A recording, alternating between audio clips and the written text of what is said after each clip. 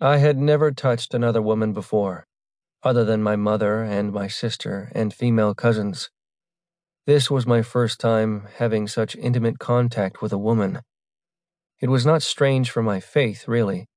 We believed that we should remain pure and chaste until marriage.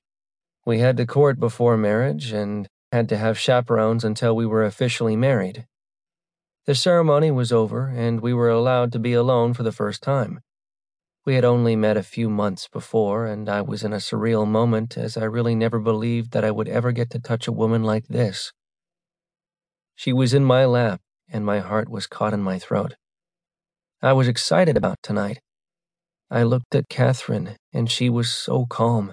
Her red hair was in a bun, framing her face. She was a petite girl, with lots of curves.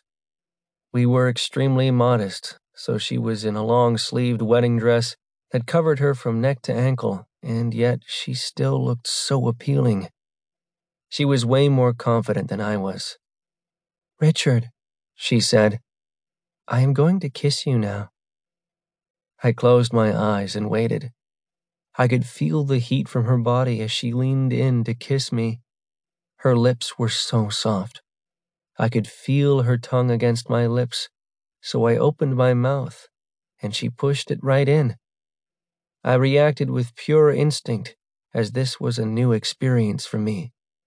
I used my tongue to explore her mouth,